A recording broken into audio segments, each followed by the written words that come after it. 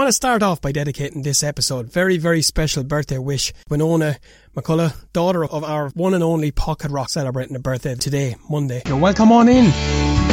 Enswell Boxing, Ireland's only boxing podcast. I'm Al Rich, and you'll find all our episodes, new and old, www.enswellboxingpodcast.com. You can WhatsApp us 083351 5250, and of course you'll find us on all the social media platforms.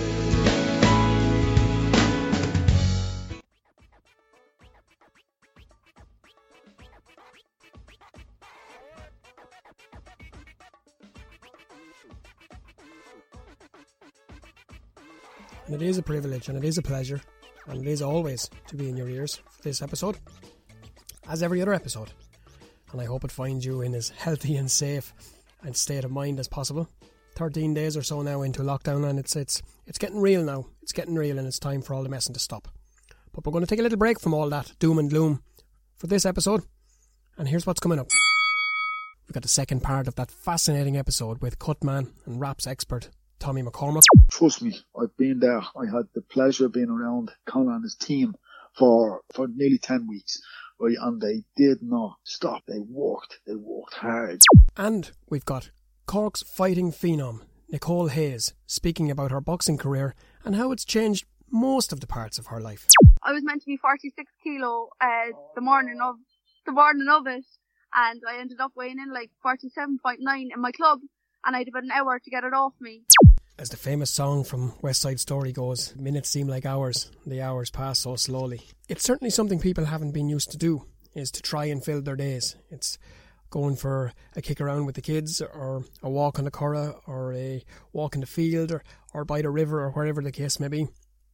Doing it responsibly, but at the same time not having to race back and not having to worry about, I got to get back for training, or I got to get back for this, or I got to get back that. If you're a boxer, sparring, fighting, training, rest, it's all of that. And it's a pace of life, I guess, that I would always have said I like.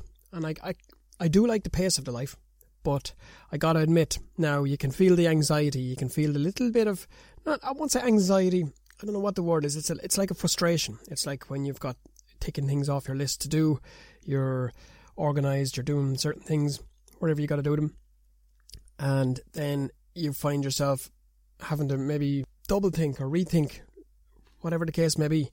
Should it be okay to sit down and watch TV or watch this or read that book? But that's what it's all about. That's what we got to do right now, and that's the only thing that's going to work, because we know what's not working.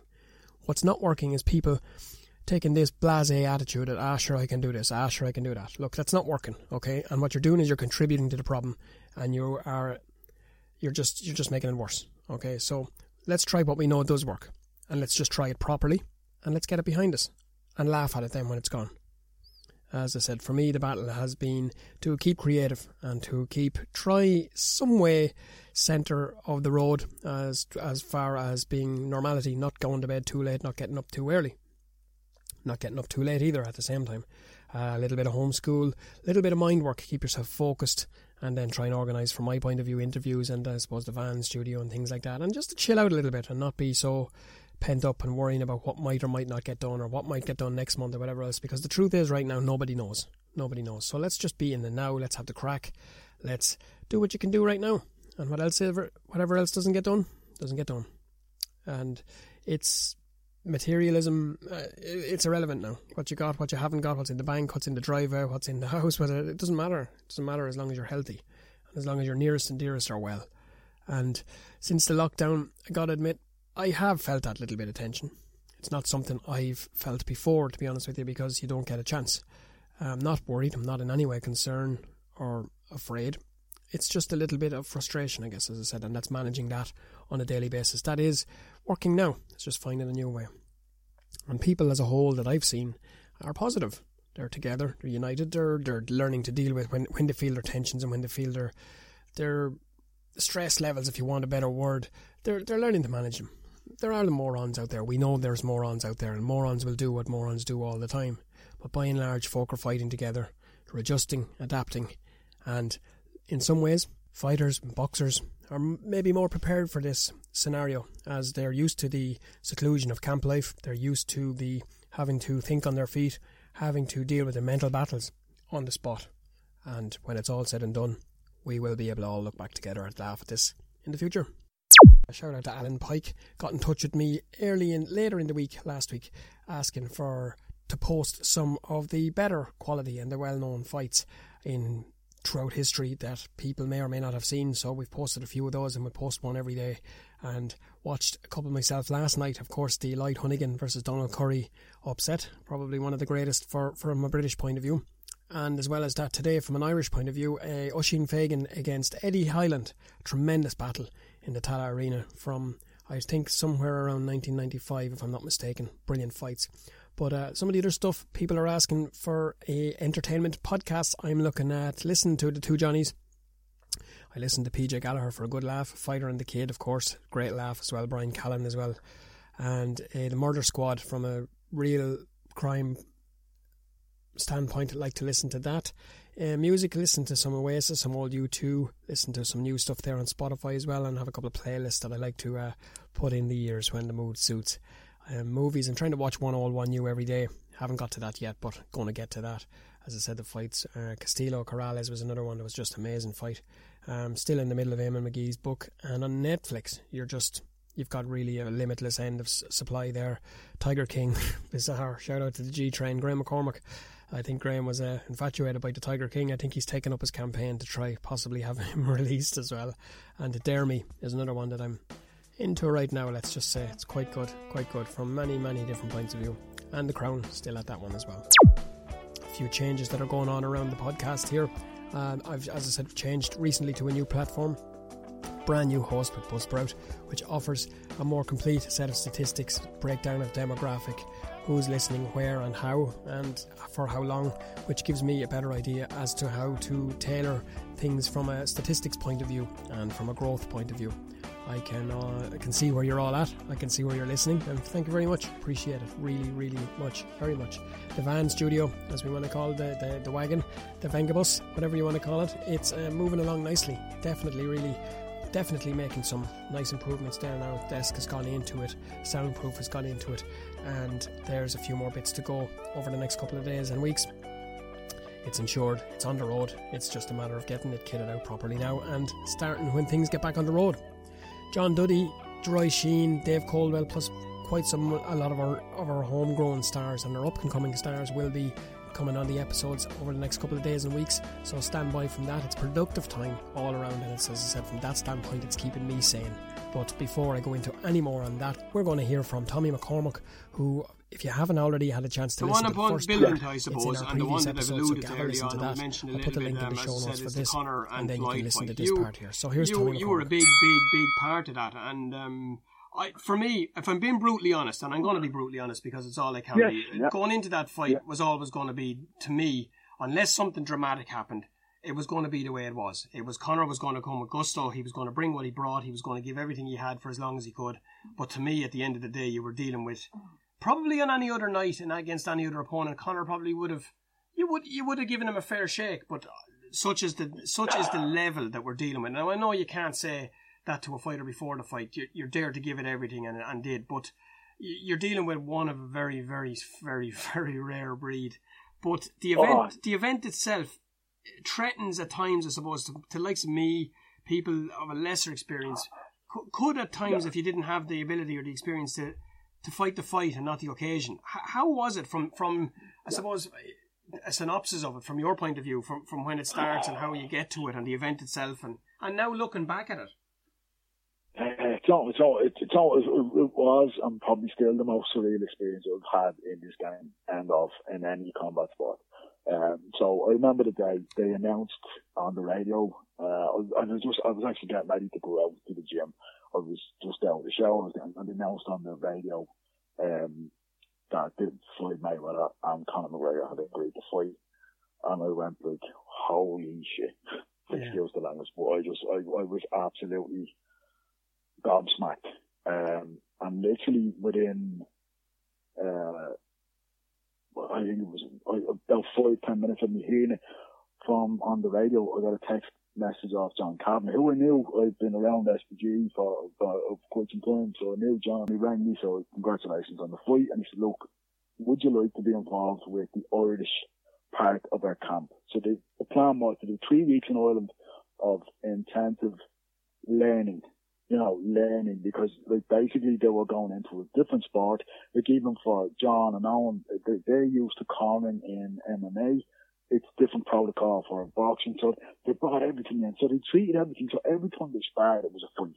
Every time they hit gloves, or every time they hit pads or bags and wrapped his hands, everything was. They didn't leave any stone unturned. They really put their heart and soul into this. Now, there was loads of talk. Is he going to bring in a boxing coach? There was talk of Pascal Collins coming in. There was talk of loads of people coming in. Now, I believe they took the best thing out. I don't believe there's any coach in the world that could have trained Conor McGregor to box,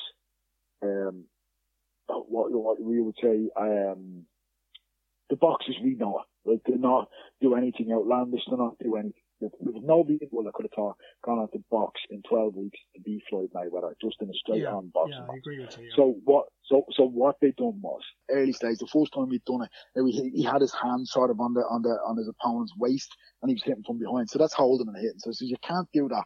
I says, but if you're behind and you hit without making contact with your other hand, you're just hitting. It's the fighter's job to protect themselves. So it's not illegal. It's not what we see in boxing, but it's not illegal. So I went, okay, that's an area. So these were things that they worked on. They'd also worked on stuff that you could do on the clinch using jiu-jitsu and stuff like that.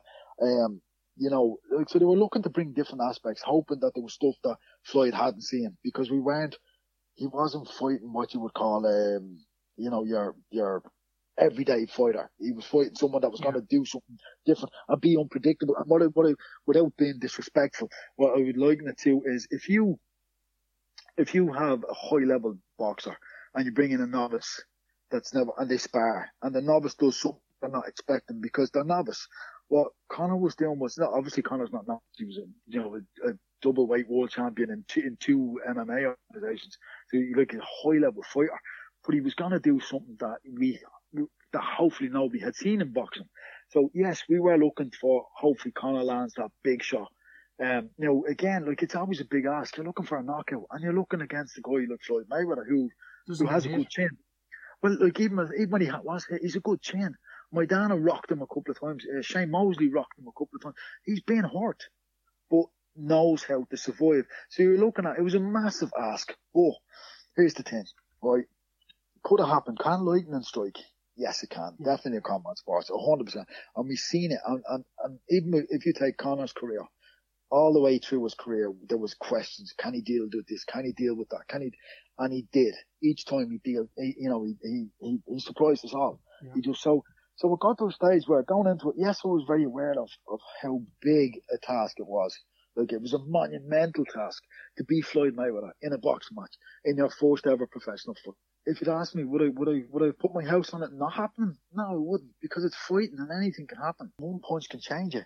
Conor did manage to land his left on Floyd, and Floyd Eddie, But I also do believe that Conor was moving when he threw the punch, so I don't believe we got the full punch of Conor McGregor. So if he landed that again, knees bent and sat down on the punch, would he have made more of an impact? Yeah, I definitely think so. Would he have knocked him out? I don't know.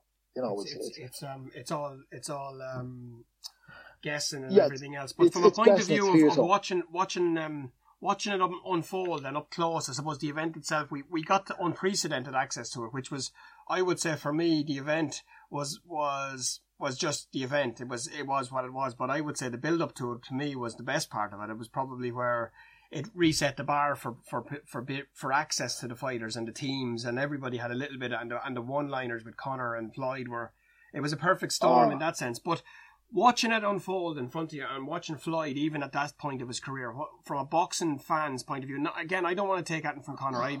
I'm a massive fan of what he's done and how he's done it. Sometimes he's crossed out, but listen, he's a pay-per-view star. He's done what the likes of Ali and those have done. He's blurred those lines at times. And that's part of selling seats. But yeah, look, Conor's one of these guys. Like, if you go and look through the history of sports, entertainment. So if you look at, you have your Muhammad Ali, right? Yeah. You have your Mike Tyson, you have your Bruce Lee, you have your Hulk Hogan.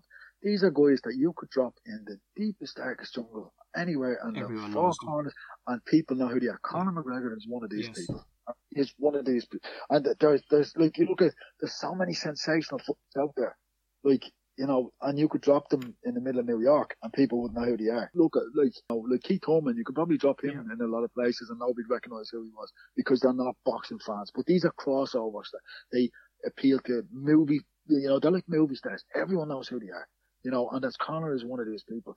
And like, to see his work ethic, you know, to be up close and see his work ethic, I mean, he gets a lot of criticism, but it's people that don't know fighting and don't know the game. Because it's easy to criticise and say, oh, he's not doing this, he's not doing that, he's not doing it. Trust me, I've been there. I had the pleasure of being around Conor and his team for nearly 10 weeks, right? And they did not stop. They worked hard, you know, and they left no stone uncovered. Right? Where we see it falling apart during the fight is when Floyd starts changing it up. You know, and that's the thing you get with Floyd. Floyd can give you any look. Floyd can do anything. So it doesn't matter what you prepare for. Floyd can give you something new on the night and in a round, you know, at any stage. So, where we started, so I thought the first trade Conor was quite successful. And then when Floyd started to put the hands up and just walk Conor down, cause Conor literally punched himself out. And like the sad part of it was he wasn't given any of the rounds. Like they didn't give him any of the credit at all on the scorecards, and I thought that was very unfair. You were never going to win on points. I think what would have been a moral victory would have been if Conor had went the distance with Floyd.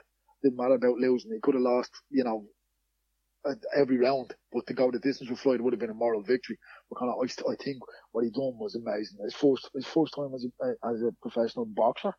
To go in against Floyd Mayweather, arguably the best fighter of our decade, you know, of our era. Yeah. You know, to see him do that was, you know, second to none. I don't know if you'll ever see it again. Here's a question for you. That will we see him with a pair of boxing gloves on him again? Yeah, I do believe so.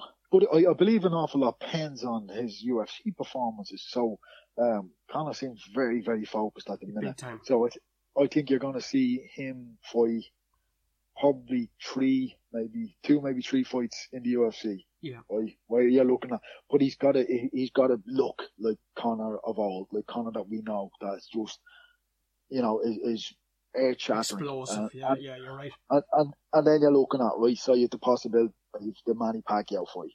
That could happen. Now, that's very easily done. Manny Pacquiao is with Paradigm Sports Management, who Conor is also with. So you're looking at, you know, that's a fight that can be done easily overnight. Dana White is a massive, massive fan of boxing. He was a boxing guy before he was into the MMA scene. And he has his own Zuffa Boxing, the McGregor Entertainment, and he's working hand in hand with Floyd. Now, the hard part is selling the fights. So, it's got to be, you know, it's got to be a money maker. So this is how Conor's performances in the UFC have to be electrifying. So what he done against Donald Cerrone was literally, you know, like, there's all those arguments, Donald Cerrone this, he was that. No, Donald Cerrone, regardless of winning or losing, Donald Cerrone is an absolute warrior and doesn't get beaten up like that. Conor McGregor absolutely beat him up, and left him looking like a very ordinary, very old man. And that's not down to Donald, that was down to Conor's performance on the night. Just to touch on what you said there about Conor being focused, I have it on good authority. He's working with Tony Robbins and doing a lot of focus stuff there. So if we see a Conor McGregor focused, committed, and in love with the sport again, yeah. And just to give it, you're 100% right, just to give Donald Cerrone his props there as well. People need to realise that man spent the night in hospital with a concussion. He had a double fracture to his orbital bone, his eye. Yeah. So when people that don't understand an orbital injury, my first experience of an orbital injury was with Sean Cray, who's also down in Australia with Philip Sutcliffe in his last fight, and I remember it was a very hard fight. It finished in a draw. I really thought Sean should have been given the nod on it, but it is what it is. You know, we were the away fighters, even though we weren't away. We were, you know, it was an MTK show. We were boxing in the home corner, but we were Irish lads boxing in England. And to see a guy like what had happened was he had an orbital injury, so the bone had fractured, but it actually nipped at the eye. You know, the shard. So Sean's vision was absolutely terrible, and it took. I think it was a matter of weeks before his eye injury came back to normal, and like he retired after that. But you're just going, you have no idea what it's like to fight with. You know, even look, man, anyone that's experienced a broken bone knows that feeling when you're broke. You imagine that in your face, grating against itself. And that's what's happening with these guys. So, like, look, you know, Conor McDonald looked very ordinary on that night. And that's what you're dealing with. He's just, you know, him focused, he's a very, very dangerous fighter. Very dangerous fighter. And it's interesting. Like, I know after his performance against Cerrone, as long as he's chipping away and training the way and focused. I think you're 100% right. I think he's there now. He's focused again. He's ready to go again. And we're seeing, as we've seen with GSP, as we've seen over the years with all the greats, a second coming. Yeah. We're seeing that he's having to adapt a little bit. People don't see his hard work ethic outside that. Like his whiskey is, like, everything is very, very driven with him. And this is the thing. Look, if he went off the rails, that's allowed. He's allowed. He's a human being. He's without a doubt now back on track. Where it goes, what it leads to, is anybody's guess. COVID-19 virus couldn't come as time because we're losing so much sport. Me personally, I'm losing a lot of work, but like we're losing so much sport, we're losing so much fights, and the fear of losing the Khabib and Ferguson fight. I mean, this is the 5th time they've tried to do it, and it's like the world is, it's like the universe is conspiring against us not to let this fight happen. So we're hoping beyond hope that eventually this happens. It'll go to Dubai, I think. Are they talking about Dubai or somewhere like that? That seems to be the likelihood. But then even at that, it's... Look, we don't know, because look, at the minute, right, we're dealing with a pandemic that we're not sure of the timeline. If we look at, so China seemed to be, I think today was the first day they had no new cases. So that's China been dealing with this for 4 months. Yeah. They built 2 hospitals in the space of 6 weeks to deal with this pandemic.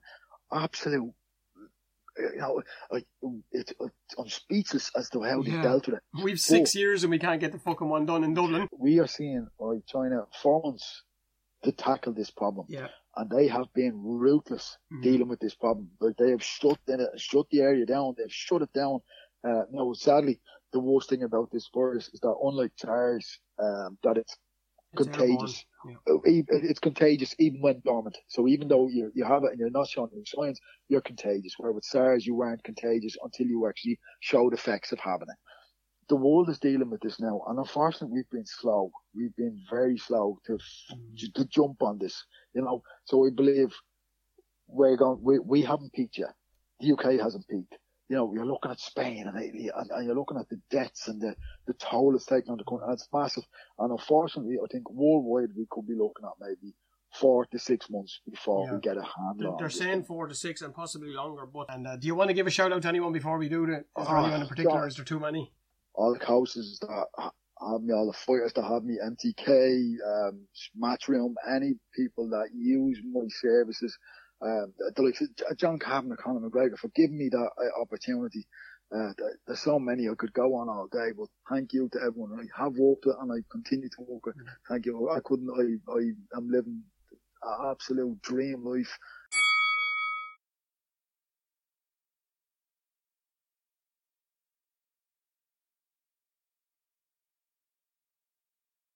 Thanks, Tommy, for that. And it's hard to believe, really, that McGregor-Mayweather was way back in 2017. Doesn't seem that long ago at all. But interesting to hear Tommy's thoughts, having been on the inside looking out when the rest of the world was on the outside looking in. So as I put the finishing touches to this week's episode, let me share a funny little story with you. I can smile and laugh at it now and see the funny side of it and the tragic side of it. This day last week was Monday. I was out and about doing what I was doing, trying to stay semi-sane as I have been all week. I'm not doing too bad, and probably a little bit less insane if anything, but whatever. A person in my, shall we say, neighbourhood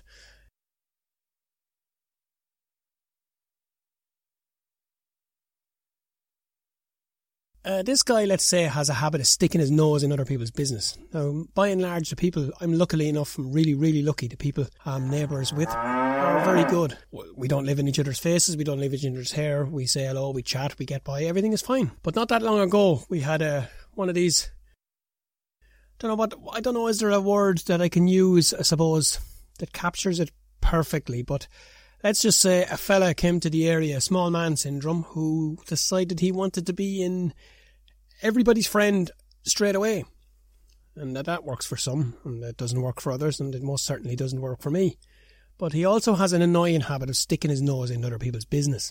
And he's made a mistake of doing it with me maybe about 8 months ago. We'll just say that we nipped that in the bud when it happened, and he was left to no uncertain terms as to whose business he should and shouldn't be involved in. Now, the way I like to work, we all make mistakes. I've made plenty of them and continue to do so.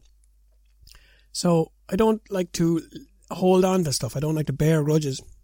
And I had the attitude that if he comes to me and apologises and whatever else, well then look, the past is the past, done and dusted. But fast forward to last Monday or so, I woke up to a post of a silly, rather childish, very, very poorly worded and cheap, tacky printout posted to the front window, the windscreen of my van. And it was something about very unsightly was the title.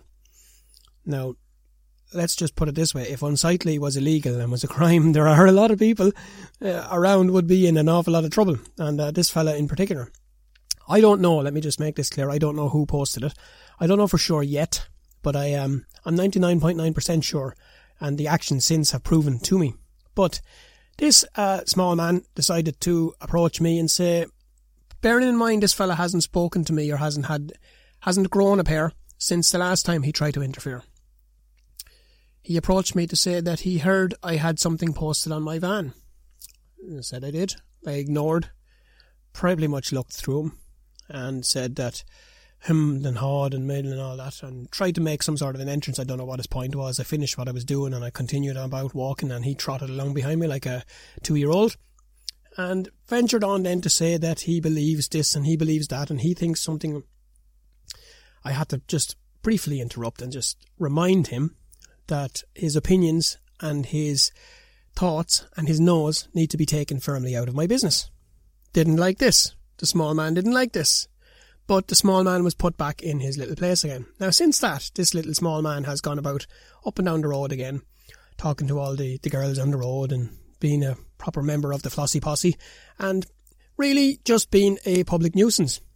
Any other fella in any other neighbourhood, in any other town in Ireland, I believe, in the first occasion when he crossed the line the way he did, the stuff that he said and the insinuations that he made, he would have been unable to interfere in business again. We'll say it that way.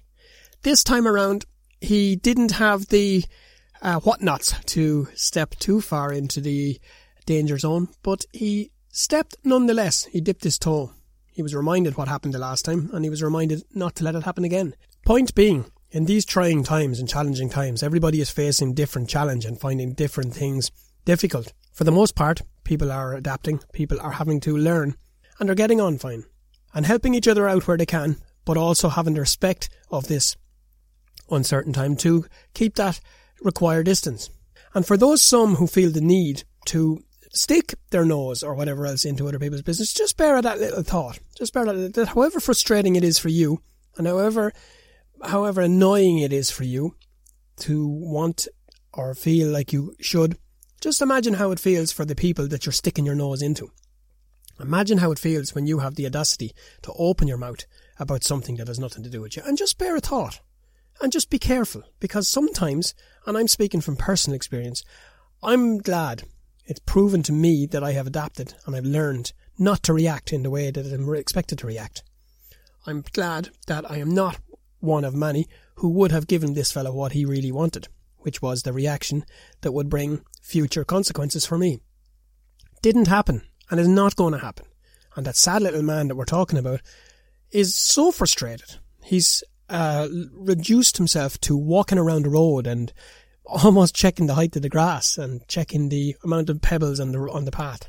Tragic, sad, but not anybody else's. It's up to each of us to help ourselves and adapt to ourselves. So my point is that if we are going to interact with people and we're going to mix it to the best we can, make sure it's something that you can, that's positive for the most part. And if it's not, just try and avoid it. Try and avoid it, because it's not easy.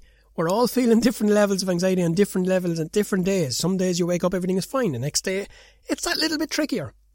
This one provided, on the day, quite annoying for me. I'd be honest. I can be really honest and say, yes, it did really annoy me. But now...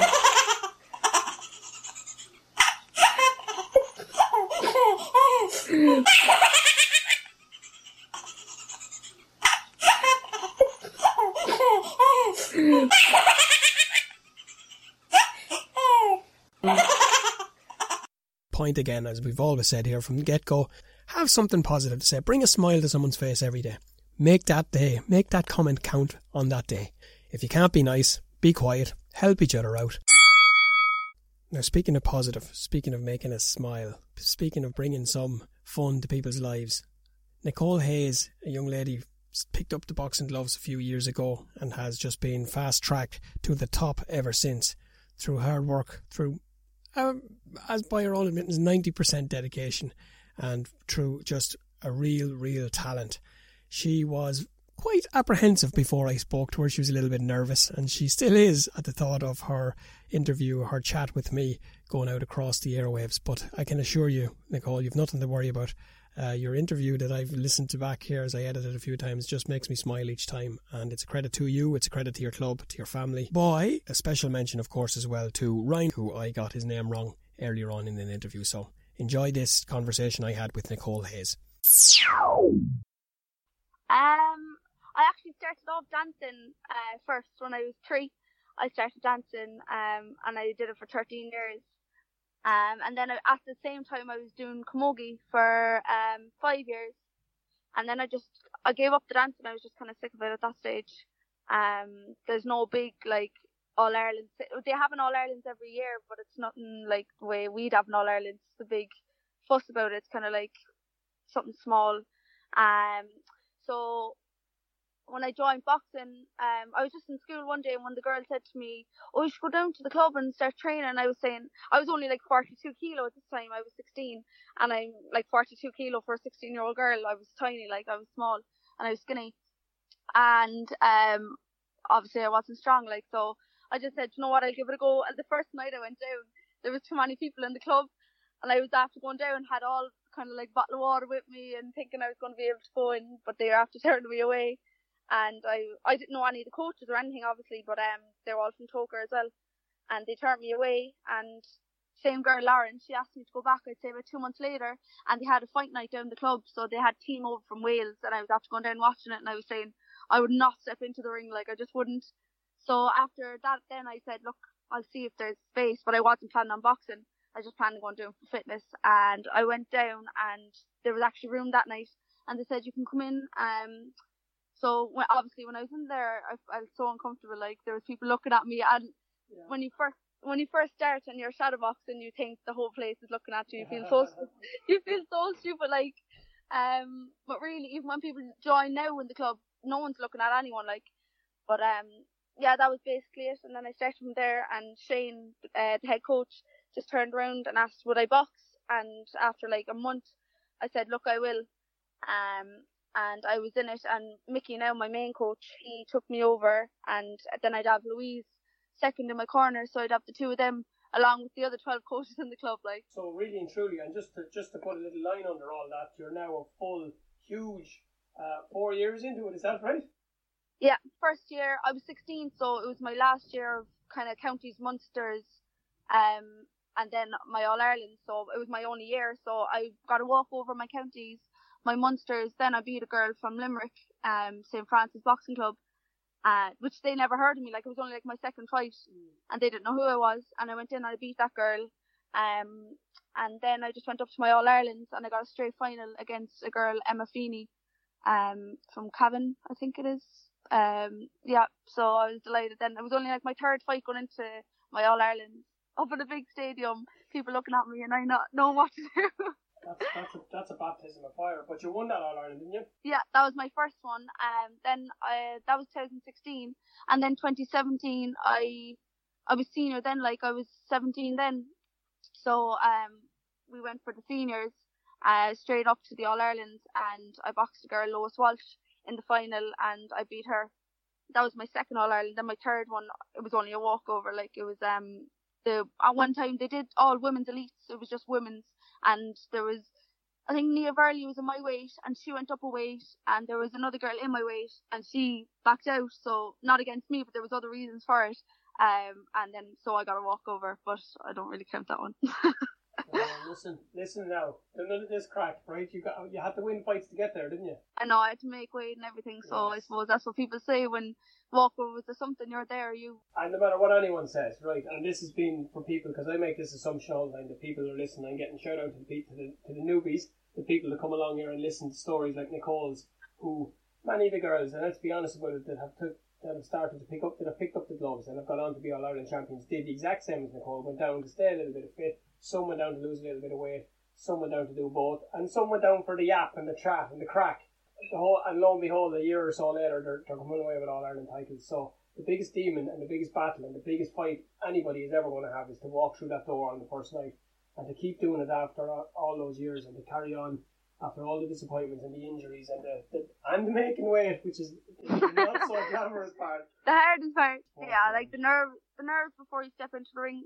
Speaking for myself, anyway, they're there the week before. Like the minute you find out that you're going into the ring and you remember who you're not even who you're boxing, but that you have to step up onto them steps and into the ring. It just gives you like butterflies in the stomach. Like that's interesting, Nicole, because a lot of people will say that the longer they get at it and the longer they're at it. Now, bearing in mind as well that you're still only 4 years into it, which is amazing when you think of the achievements and the targets. A lot of the girls tend to be a little bit more nervous at times, but some can handle them, some can't. Some find. I spoke to a professional in Swindon, the lovely Becca Connolly, told me that she can't fight until she pukes first, and then once she gets that out of the way, she's safe. And that's crazy, like. So if I knew I was boxing next week, I'd be nervous now. It's more, it sounds so stupid, but other boxers might relate. Like, you could be lying in bed just thinking of going to bed, and it'll just come into your head, just as you're trying to get to sleep. For me, anyway, it does. And it's just like thinking of yourself in the ring. If someone comes at you, what you're going to do. It's just every night, it's like that build up for the fight, and then the day of it, I'd be nervous, like trying to distract yourself with other things like music or whatever, or even just to chat with your coach.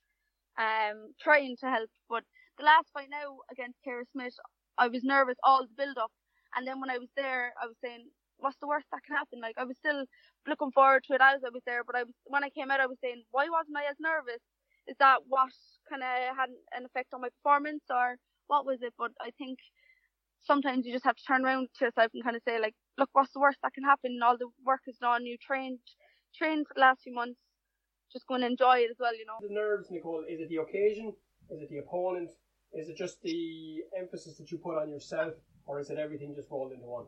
To be honest, it was always, before I started Boxing Elite, it was just the event. Like, when I'm in the ring, I wouldn't care who's there watching. It's just the whole thing of it's an Irish final, or it's a semi-final, whatever it is. It's just kind of like, every time I get into the ring, it's nerves, no matter who I'm boxing. So I wouldn't say opponent matters, because I boxed Kara Smith and I had the same nerves as I boxed. I could have been a novice that I was trying to improve, like help them improve. It's still the same. Even sparring in my own club, I'm still so nervous. Like, it doesn't matter. The minute I step into the ring, it's the same nerves. And when I touch gloves or the bell goes, the first bell, they all just go away. But it's just getting in there and getting rid of the first few seconds. Fair to say it dictates your whole life, doesn't it? Yeah, see, that's the big step up. Even now, I'm still not, I wouldn't say I'm 100% elite boxer, because there's still that bit in me that has to dedicate a bit more. Like, for example, on some days there, I could work 9 to 6, and I'm a dental nurse, so I'm on my feet all day. And then I know when I go home, I have a half an hour to have food and straight down training. That's kind of normal at this stage. But for elite level, you need to be trained. I need to be getting up at 6:30, going for my run, coming home, having my breakfast, and going for that 9-hour shift. And that's what I'm saying, like, some girls are out there and they'll go for that run again on their lunch break and then train at night. And I know there's just that bit of me missing, that I need to kind of step up the game a bit.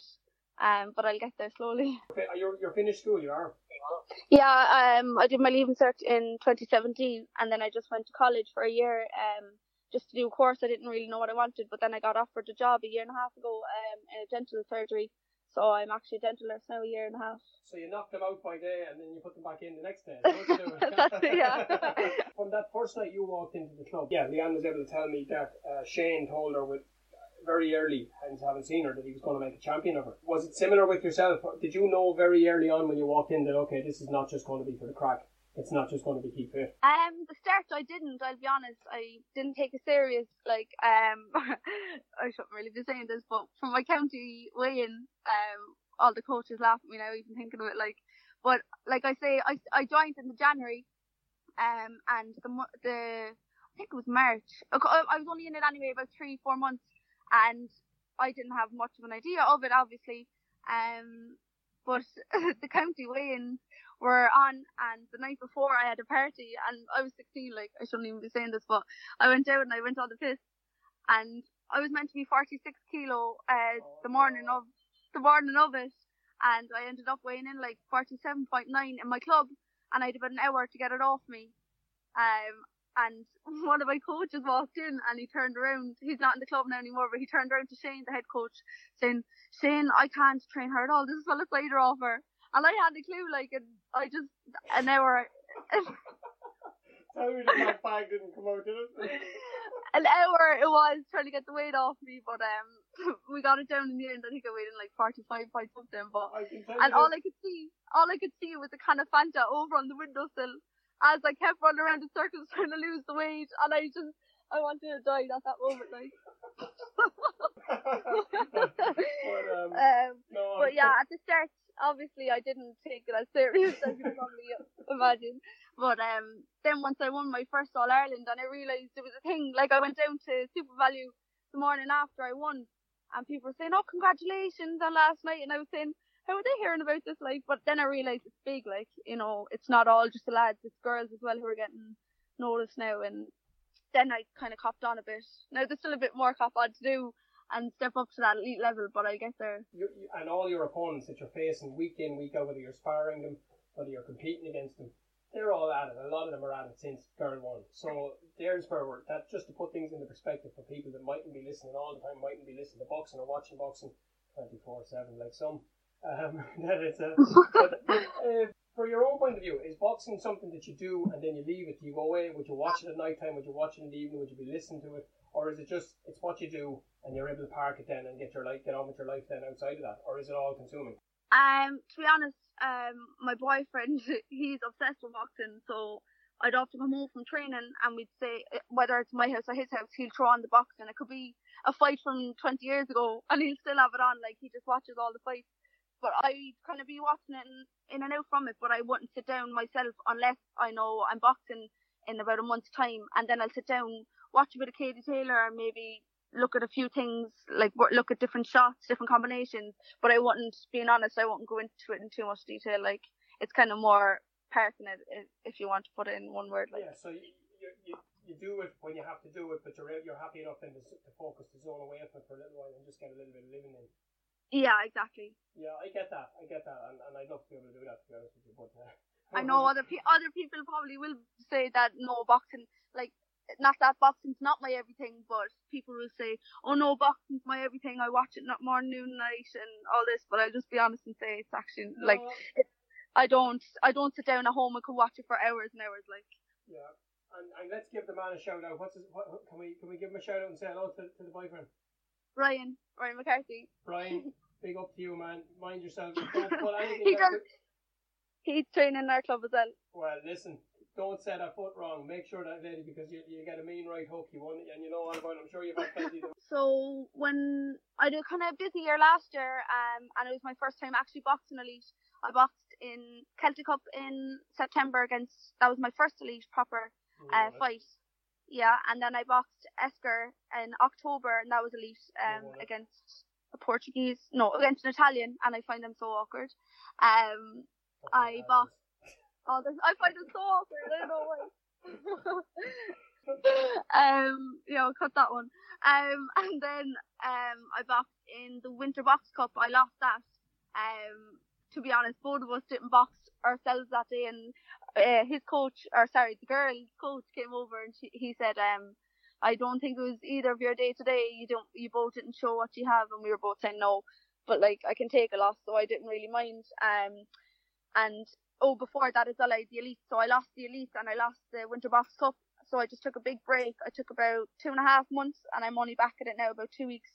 And then, so it's a bit hard. I haven't ran since December, like, so trying to get back on that road now would be tough, but once I start, it should be alright. Do you find having taken that, Nicole, apart from the absolute agony now of getting back to wherever it is you need to get back to, do you find you have a little bit more enthusiasm for it now? Do you find it's kind of whetted the appetite a little bit more? Yeah, definitely.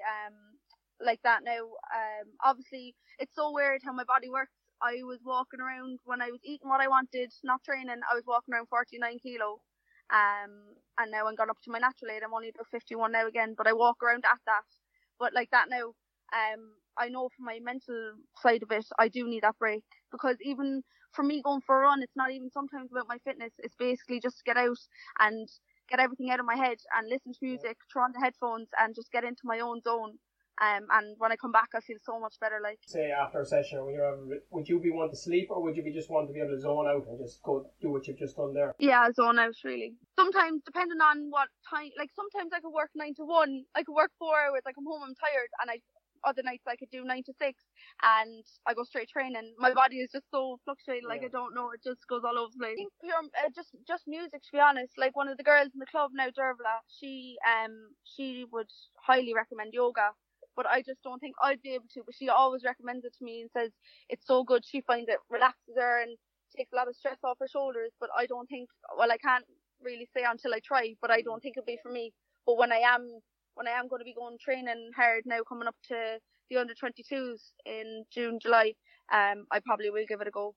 Am I getting right? I'm getting the feeling that you don't really like to think too much about the fight unless you really have to. You like to just do the groundwork, get all the stuff done, get everything you have to do, and then when you really have to think about it, you will, but until then, you prefer just to put it. Yeah. Oh, it definitely is, 100%. And the clubs have grown, and to be fair, our own club, there's so many people in it, you actually wouldn't believe. Like, people come in as, say, if you're coming down from the country sparring, and they're just looking at everyone in the club. It's such a big club, and there's great commitment from all the coaches and the boxers.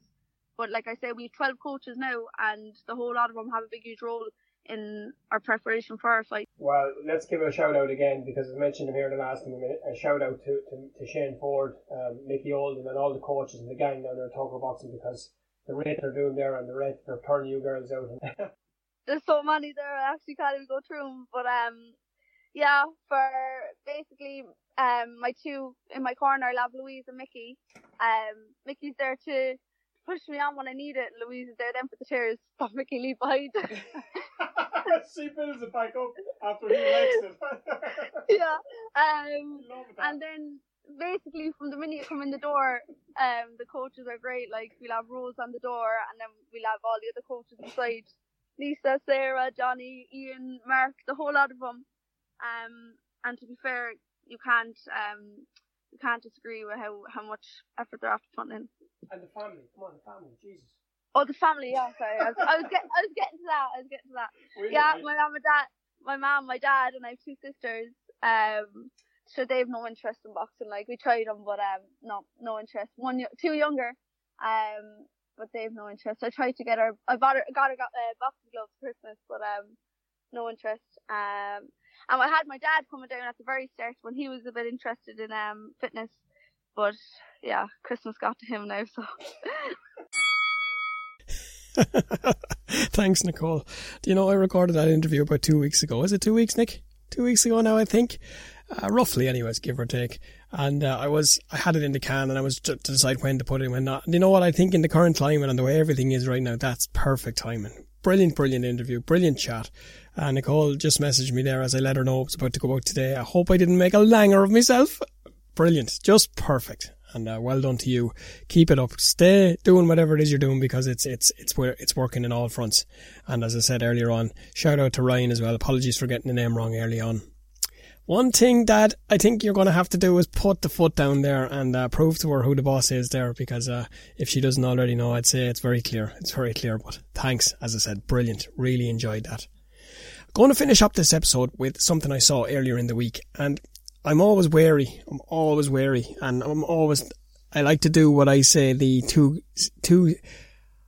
I like to use the 2-seat car approach when I'm posting things and when I'm recording things, which to me is, if somebody is sitting with me in a 2-seater car to drive to Donegal or Cork or Kerry, boy, and could I repeat anything I say or post to the person if they sat beside me for a 3-hour drive? Okay, so that's why I'm always mindful of it. I can do that. I'm happy with anything I've done and said in the past that I can, whatever the case may be. Saw a video earlier in the week, and the minute I saw it, I cringed. I just absolutely knew what was coming. And it was, of course, by the WBO super middleweight champion of the world, Billy Joe Saunders. And look, whatever he meant or whatever he didn't mean by it, I think it's yet again bad taste. It's bad taste no matter what the climate, no matter what is going on where. It's just bad taste. And I think it may have been an attempt, but the bottom line is it's just wrong. And I also saw a post this morning then, of course, from the champ himself, from Wayne McCullough. Shout out to you, Wayne. Be chatting with him really soon. And his lovely daughter, Winona, whose happy birthday we announced at the top of the show. Really, really good. Really to the point without dragging anybody's name into it. And of course, I'm dragging the names into it here now. I'm not sure who the female fighter was that they referred to. But the bottom line is, if you feel yourself getting a little bit tetchy in these few days and weeks, if you feel yourself getting a bit anxious, if you feel yourself getting to the point where stuff, people, things are annoying you, get out. Get out for a walk. Get out for a run. Do what I do, the 5-minute disco. What's the 5-minute disco? It's get into the car and drive 5 minutes around the block and blare in your headphones, preferably on the radio, your favourite songs from a certain time. Cheesy dance songs. Dance like an idiot in the car. Shout, sing, perform to the world. And it does work. It definitely works. Whether it's with Nicole, as said earlier on, it's get for a run, clear your head, as Wayne always says to me. He goes for a run. 40 odd years of age. There's no excuse. None. Get out in the desert, get out in this field, get out wherever it is you are in this planet of ours and have a run. On your own for the time being. It works. Whether it's a trampoline, whether it's a stairs, run up and down the stairs. Anything you got to do, do it. And just be cautious. As I said, people are hypersensitive right now. Really sensitive. And there's certain things should never be joked about and laughed about, and that's one of them. And I can say I've had a couple of friends, really dear, loved friends, who have suffered at the hands of what these people joked about and referred to, and it's not funny. It's not funny. I've seen what it does, and I've seen how it shakes I've seen how it devastates lives. So it was in bad taste. It was just all round bad. And all I can say to people is over these next few days and weeks, we're going to do our best here to bring content that's fun-filled, fact-filled, and it's insightful. And it might be a little bit sad at times, it might be a little bit funny at times, it might be a little bit, oh, geez, I wish you didn't hear that. Well, so be it. But it's always going to be positive and trying to lift, because there's enough of the other sort around at the moment. So over the next few days, keep it in mind. Give us a shout. Be it a hashtag, be it on Twitter, be it on Facebook, Instagram, email, anywhere you got to do. I've got a special voice message service coming really, really soon on this podcast. Whatever you want to do, get in touch. We'll do everything we can here to make sure you get to hear what you want to hear. Stay safe, stay sane, keep smiling. We'll get there. So that's it from me and them. Until then, you'll find this and every other episode at www.enswellboxingpodcast.com. And as always, love to get your messages. 083 351 5250. This is Jerry Cooney on Enswell Boxing. I want you for 6 rounds. You and me, baby, 6 rounds.